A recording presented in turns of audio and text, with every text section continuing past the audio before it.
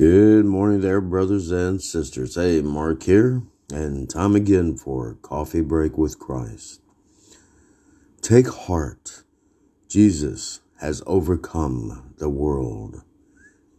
James 1:12 states, "Blessed is a man who perseveres under trial, for once he has been approved, he will receive the crown of life." There's an African proverb that goes like this: "Smooth seas do not make skillful sailors." Have you ever thought of life in that way? Again, I'll say it. Smooth seas do not make skillful sailors.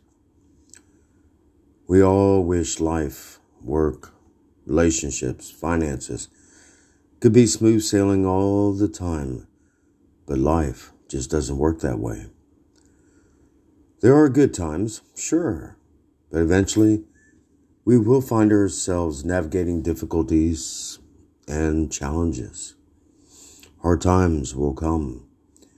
Relationships can be damaged. Financial worries will lead to worry and anxiety. There will even be times of war, natural disasters, and sickness. Yes, we've all experienced clouds and storms that really do roll into our lives, seemingly out of nowhere.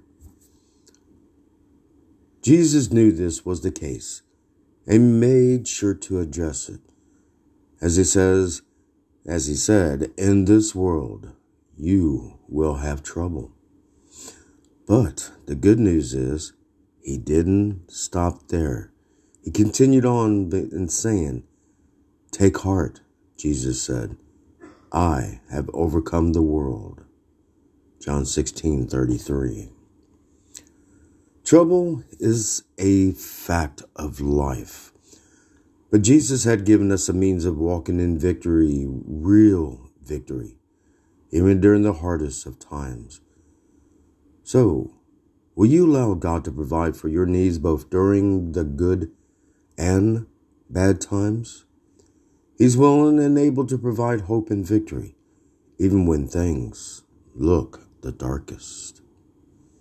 Amen. All right, brothers and sisters, here's hoping that all will have a most awesome, blessed, and groovy day.